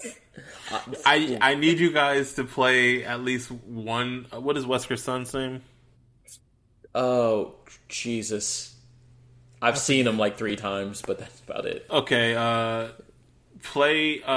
you should play Ada's campaign co-op, because then you can see the thing where all the other co-ops, both players can interact with things, but in Ada's, hers was initially meant to be solo, and then they added just a fodder, or like a random enemy as her co-op person, and he can't do anything.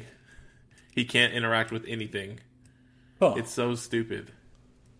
So, did you play through all of that game? I thought you just played through one campaign. I played through all of that game. Huh. Yeah. Okay. I've seen it. I was very similar to this game. I was just ready to get it over with. But I put in a lot more time in that game.